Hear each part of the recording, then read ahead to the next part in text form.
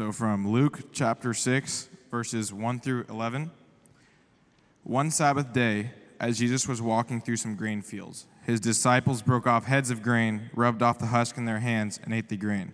But some Pharisees said, "Why are you breaking the law by harvesting grain on the Sabbath?" Jesus replied, "Haven't you read in the scriptures what David did when he and his companions were hungry? He went into the house of God and broke the law by eating the sacred loaves of bread that only the priest can eat. He also gave some to his companions." And Jesus added, "The Son of Man is Lord, even over the Sabbath." On another Sabbath day, a man with a deformed right hand was in the synagogue while Jesus was teaching. The teachers of religious law and the Pharisees watched Jesus closely. If he healed the man's hand, they planned to accuse him of working on the Sabbath. But Jesus knew their thoughts. He said to the man with the deformed hand, "Come and stand in front of everyone." So the man came forward. Then Jesus said to his critics, "I have a question for you. Does the law permit good deeds on the Sabbath, or is it a day for doing evil? Is this a day to save life or to destroy it?" He looked around at them one by one and then said to the man, "Hold out your hand." So the man held out his hand, and it was restored. At this, the enemies of Jesus were wild with rage and began to discuss what to do with him.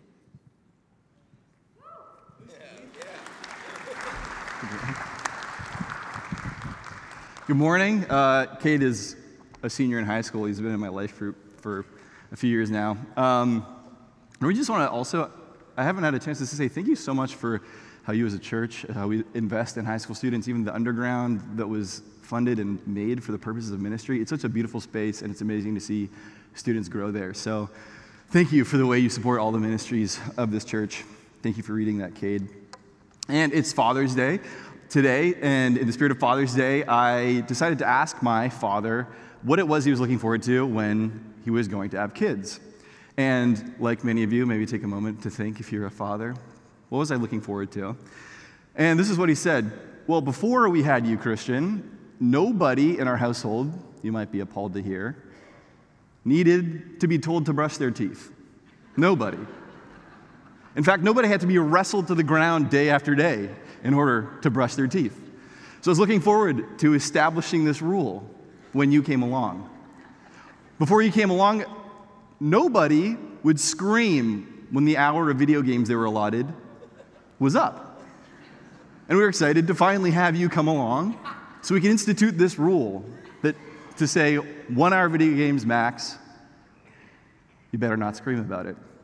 Right? Like, these aren't the reasons that fathers are excited to be fathers. We're excited to meet this child that's a part of you. We're excited to see them grow. We're excited to love them and form a relationship with them. But obviously, as good parents know, rules are an important part of establishing this relationship, of helping your children grow, and of mediating your relationship between them. But we can't put the cart before the horse, right? We remember the purpose of having kids is not to make rules. The purpose of the rules is for the flourishing of our kids. And God gives many rules to his people, Israel, and one of these rules that we'll be specifying or looking into specifically today is Sabbath. And now there we go. Jesus is Lord of the Sabbath.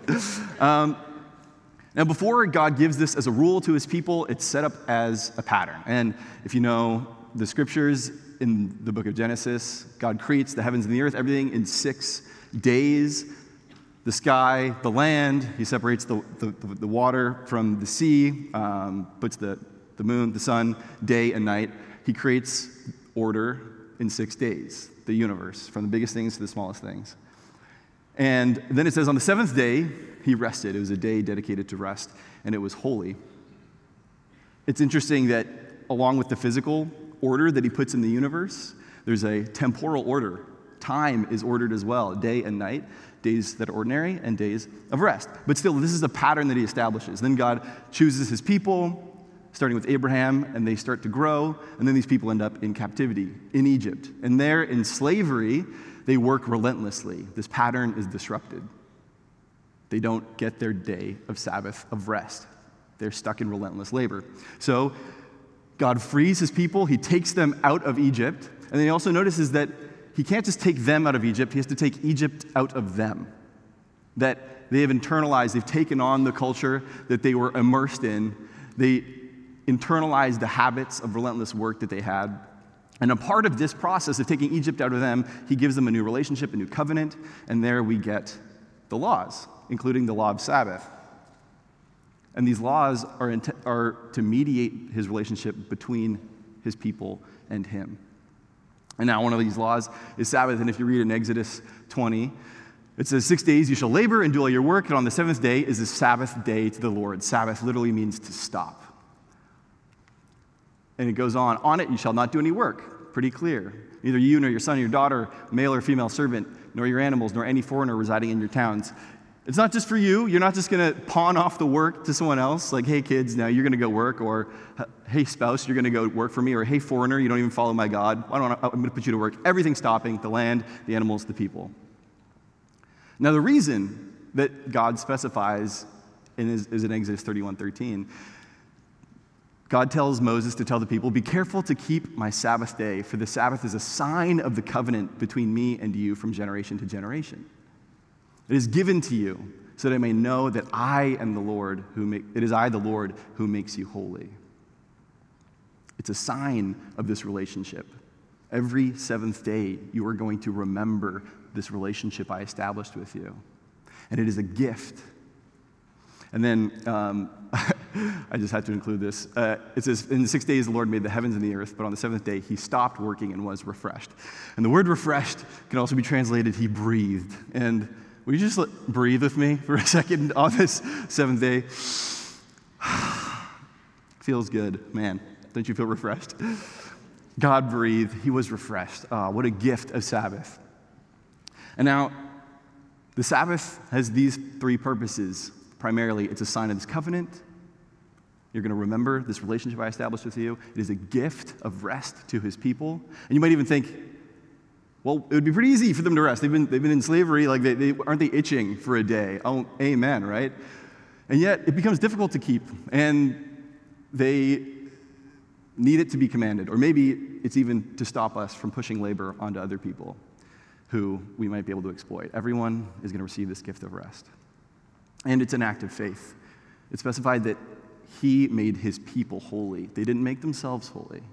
And it's also for us to remember that he's the one who's holding the cosmos together, the one who created it all, is keeping it in motion. So we rest on the Sabbath. Now, this seems pretty great, right? The issue is that it gets a little bit complicated, right? It's not incredibly detailed. It says to stop, it says not to work, it says to rest, maybe to breathe.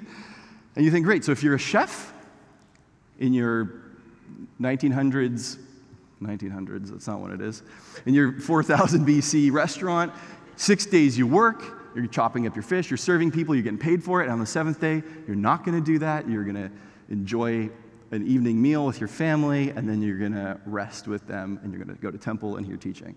Great. Don't go back to your job. That's work. Okay.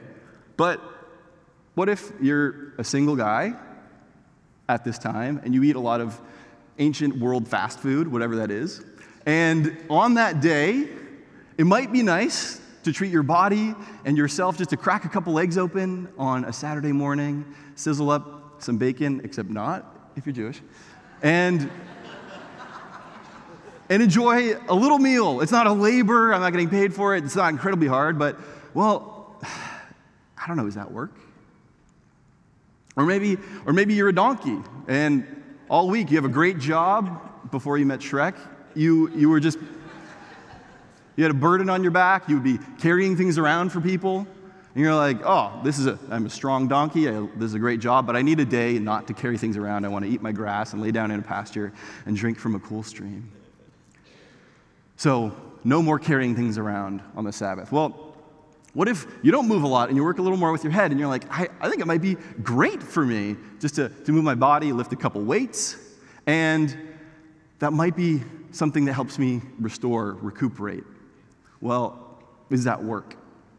Well, I don't know if the donkey could do it, and I don't know where to draw the line so much, so maybe we just don't carry things around. Right? There's some ambiguity here. What is work? What is rest? And we're like, we know it, but then also, where do we draw the line? And the people of Israel took this seriously, as they should have.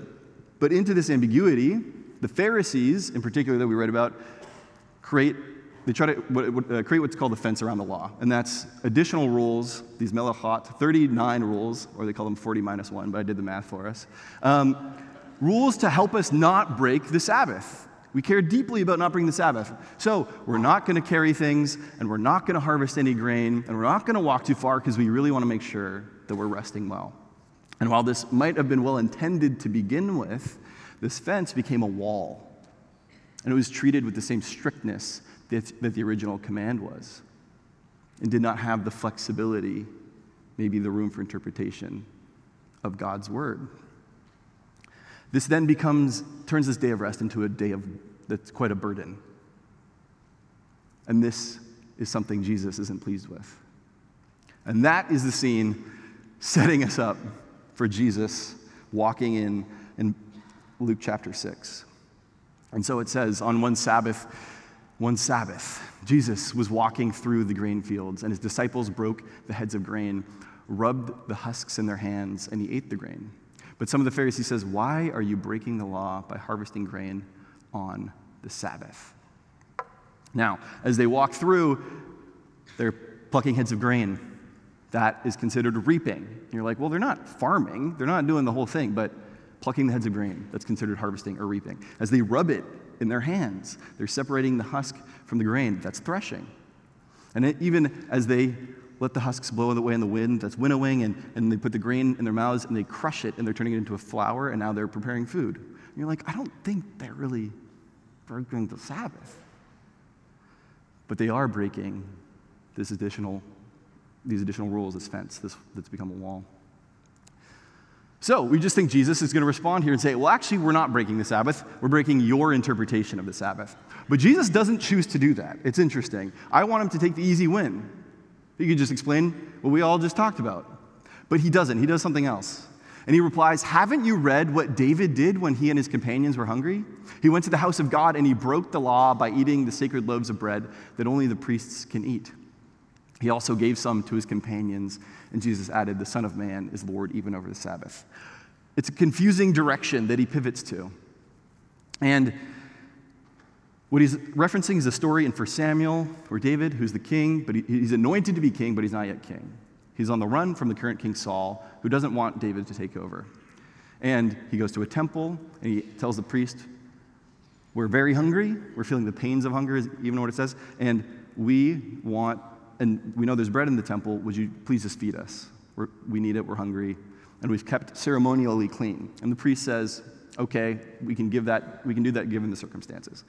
Now, there's a debate about whether David and this priest actually did the right thing. And we could try to unpack that for a while. But it seems like what Jesus is trying to do, but it seems like he might have violated the law.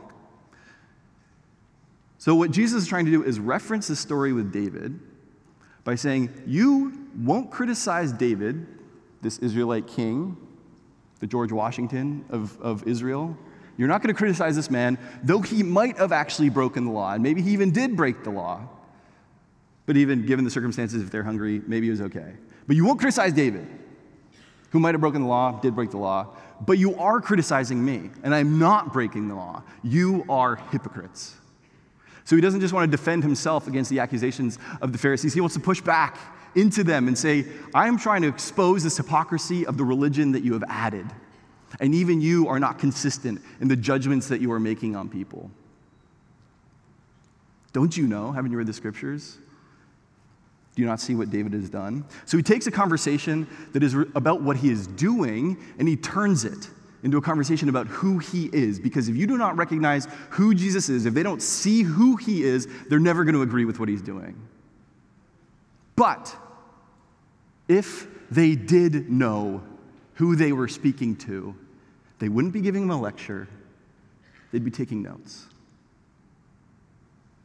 He says, it's not just about what I'm doing. We're not just two guys having a debate about the law. I'm the Lord of the Sabbath. I gave the Sabbath, and I know how to keep it. There's this moment in The Lion, the Witch, and the Wardrobe by C.S. Lewis. It's also become a meme, but There's the White Witch, who's the devil character, and then Aslan, who's the God character, and they're talking about this sacrifice that Aslan's going to make, and she's describing how the magic's going to work, and then Aslan turns to her and says, "Do not recite the deep magic to me, witch. I was there when it was written." Do we know this quote? I don't know.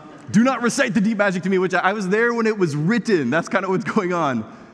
I know the law. I know the Sabbath.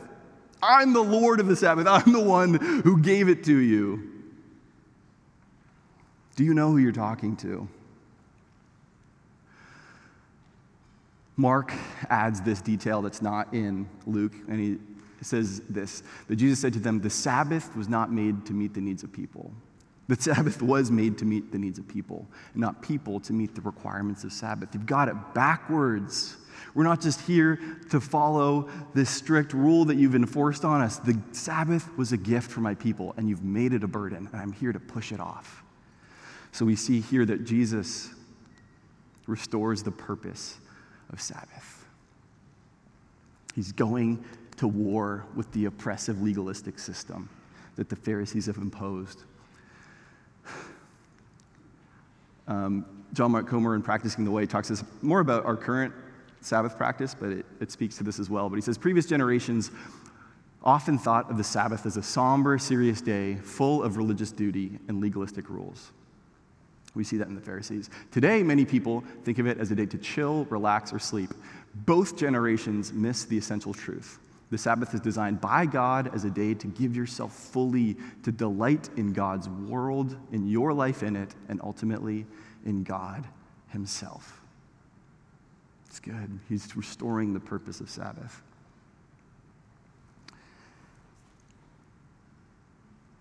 So, we have the first account, restoring the purpose, going head to head with the Pharisees, making the conversation about who he is.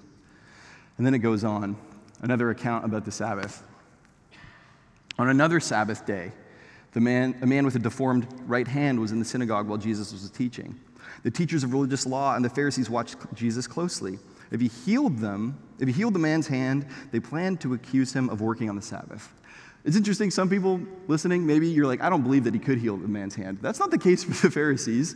They believed that he could do it, and they were hoping he would do it. Not for the sake of this man and the restoration of his hand and maybe his ability to work and maybe the restoration of his social status and maybe all the other things that go along with it. They are hoping he heals him so they can accuse him of breaking their rules. How warped can they be? How warped could we be in our thinking?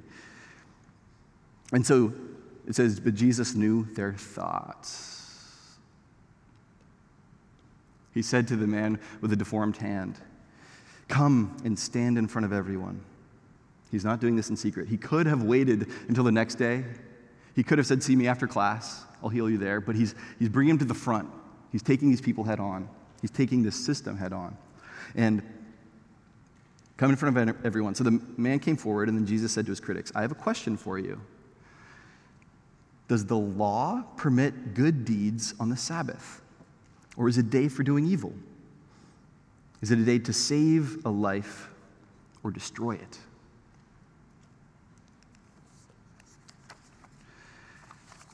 So here we see that these people really do not understand what the law is about. They have no mercy, no compassion for a man in need. In fact, where Jesus sees a person who he loves, the Pharisees see a pawn in their political game, using a man with a deformed hand for their own purposes, with no regard for him. And Jesus is saying, you do not understand the law, and you do not understand God. Matthew adds another element of what Jesus has said here, that if you had a sheep, this is Jesus addressing the Pharisees, if you had a sheep that fell into a well on the Sabbath, wouldn't you work to pull it out? Of course you would. And how much more valuable is a person than a sheep? Yes, the law permits a person to do good on the Sabbath. You're hypocrites because you care more for your animals than you do for other people. And then he looked around at them one by one and said to the man, "Hold out your hand." So the man held out his hand, and it was restored. And the enemies of Jesus were wild with rage and began to discuss what to do with him. They're wild with rage because of how he's violated their rules.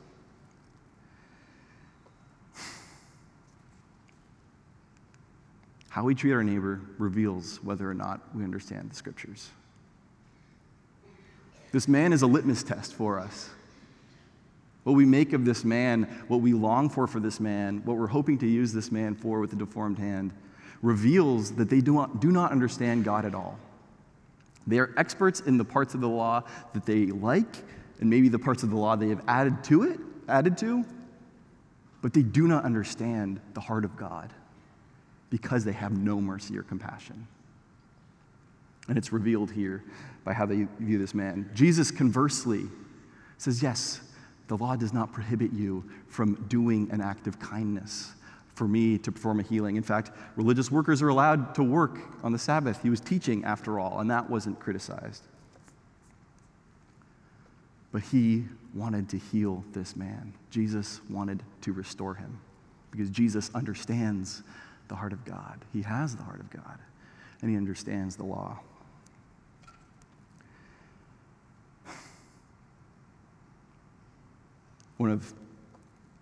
I believe it's Mark, but I don't have it written down here, but also adds this other quote that Jesus pulls in. And he references Hosea, and it says, do you not understand that God desires mercy and not sacrifice? He's referencing this occurrence in the scriptures that the people of Israel got really good at playing church, really good at offering their sacrifices, really good at doing their religious duties, following the ritual law. But the way they treated people outside of the temple was appalling.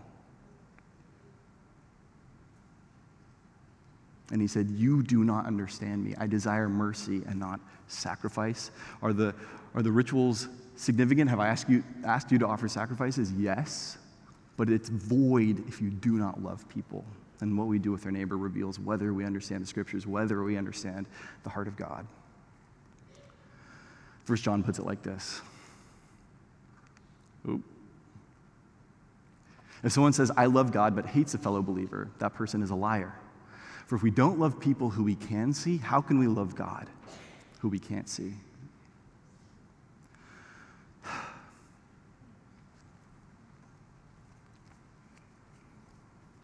I think it might be something like this. I could claim that I am the best basketball player in the NBA. Well, I'm not in the NBA. I am better than every basketball player in the NBA. Does anyone want to take me one-on-one? This is why. Every single player in the NBA, I don't know if you know much about basketball, but all of them have traveled, especially LeBron. All of them have committed a personal foul, reaching for a steal, you slap someone's hand. Most of them, maybe even a flagrant foul or a technical. Every single one of them has broken the rules of basketball. In fact, I made some additional rules that prove how good I am at basketball. And I said, you know what? I don't want to travel. I don't want to even get near taking 3 steps. I don't even take a single step. And I don't want to get near hitting somebody. So I'm going to say, whenever you even reach for a ball, go for a steal, you're violating my rules. And when I watch basketball, I sit there and think, how much better am I? I mean, I probably do think this. How much better am I than all these people playing? I wouldn't have done that. Not only are you violating the rules of the game, you're also violating my additional rules. Take that, Stephen Curry. I'm better at basketball than you. And you're like, well, the purpose of basketball is not following the rules. The purpose of the rules are to help you play basketball. And moreover, if we follow your rules where you cannot move with the ball and you cannot reach and try to steal the ball from people, you have a terrible game, and it's called netball, and they play it in parts of the British world. I'm Canadian, so I don't know, I have to learn about this, but I don't know, maybe it's too much of an inside joke, but but that's not the purpose of basketball. It's to play the game, it's the score, it's for this team, it's for teamwork. There's so much that goes into being great at basketball, playing the game. The rules are important, you got to follow them, but that's not what makes you great at basketball. The rules are important, but that's not what makes you reflective of God's image in the world. It's not what reveals the fact that you understand the covenant that He's made. Do you have life and an abundant, full relationship with your Father? Do you love people well? The rules are here to help you play the game. They're not the end-all, be-all. They help you move along. But how do you love people? How deeply do you know Jesus? That's what the game's about.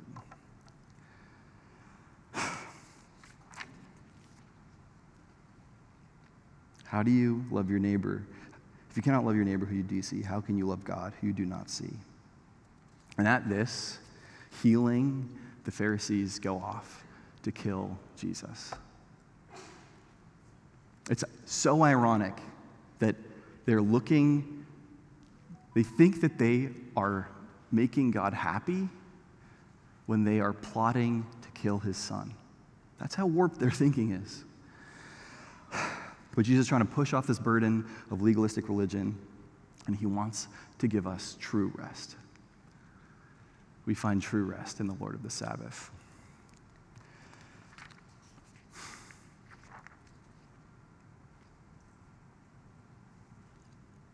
So the Pharisees on the Sabbath, they plot Jesus' demise, and God takes this act of evil and uses it for his good.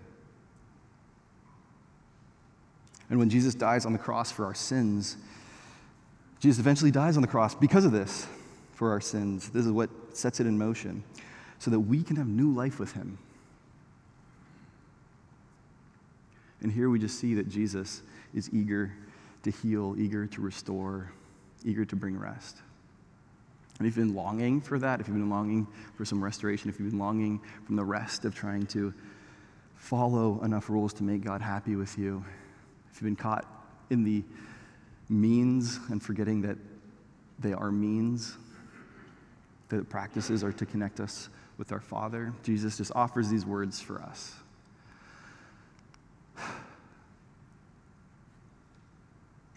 Come to me, all who are weary, and I will give you rest. Take my yoke upon you. Let me teach you, because I am humble and gentle at heart, and you will find rest for your souls. Come to me, all who are weary, and I will give you rest. He wants to give the true rest that the Sabbath was even pointing to.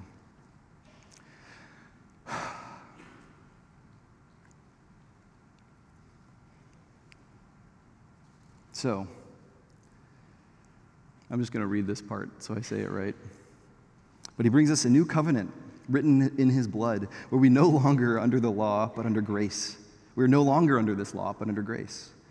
We can be right with God not by keeping the law, but by receiving the free gift of forgiveness through Jesus, who has paid the punishment for our failures, and who rose from the dead to bring us new life in him, so that we can know God now and delight in God forever.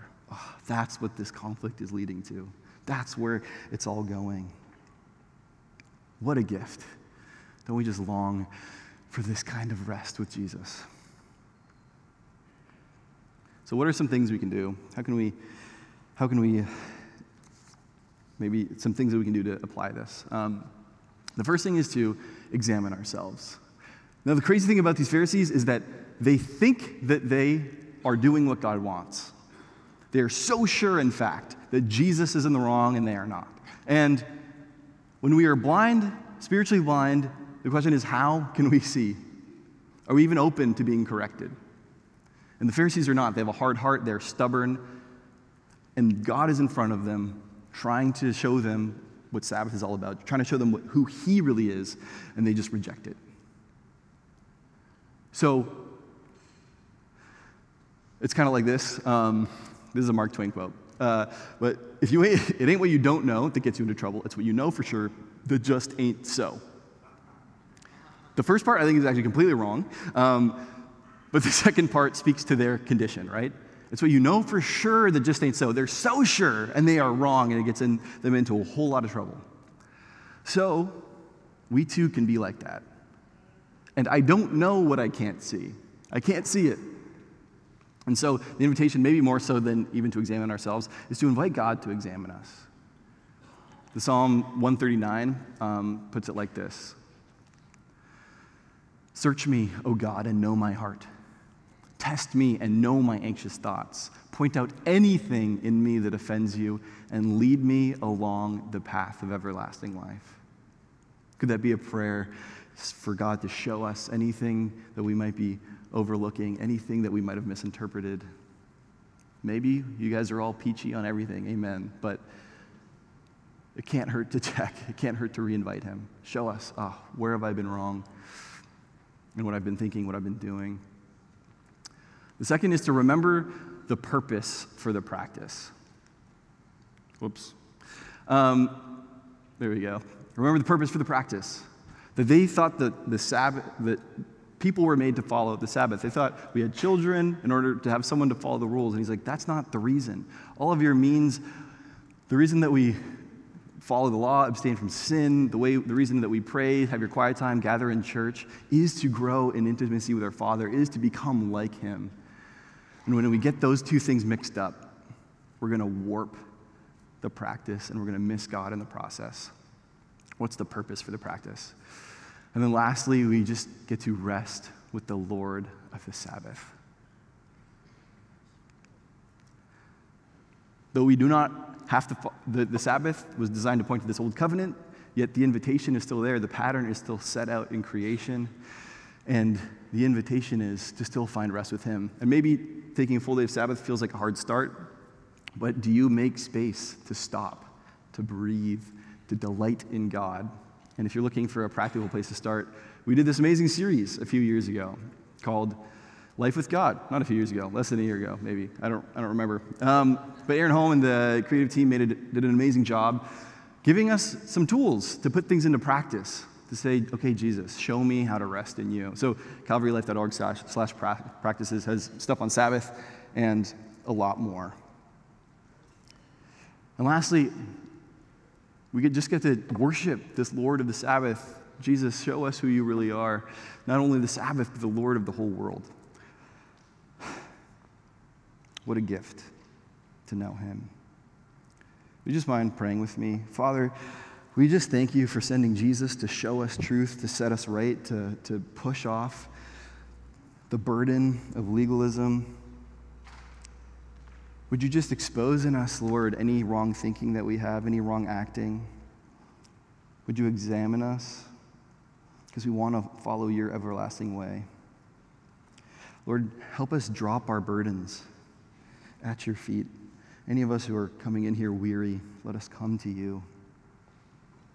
Teach us how to rest in you. And Lord, would you lead us in your everlasting life? We pray all of this in your name.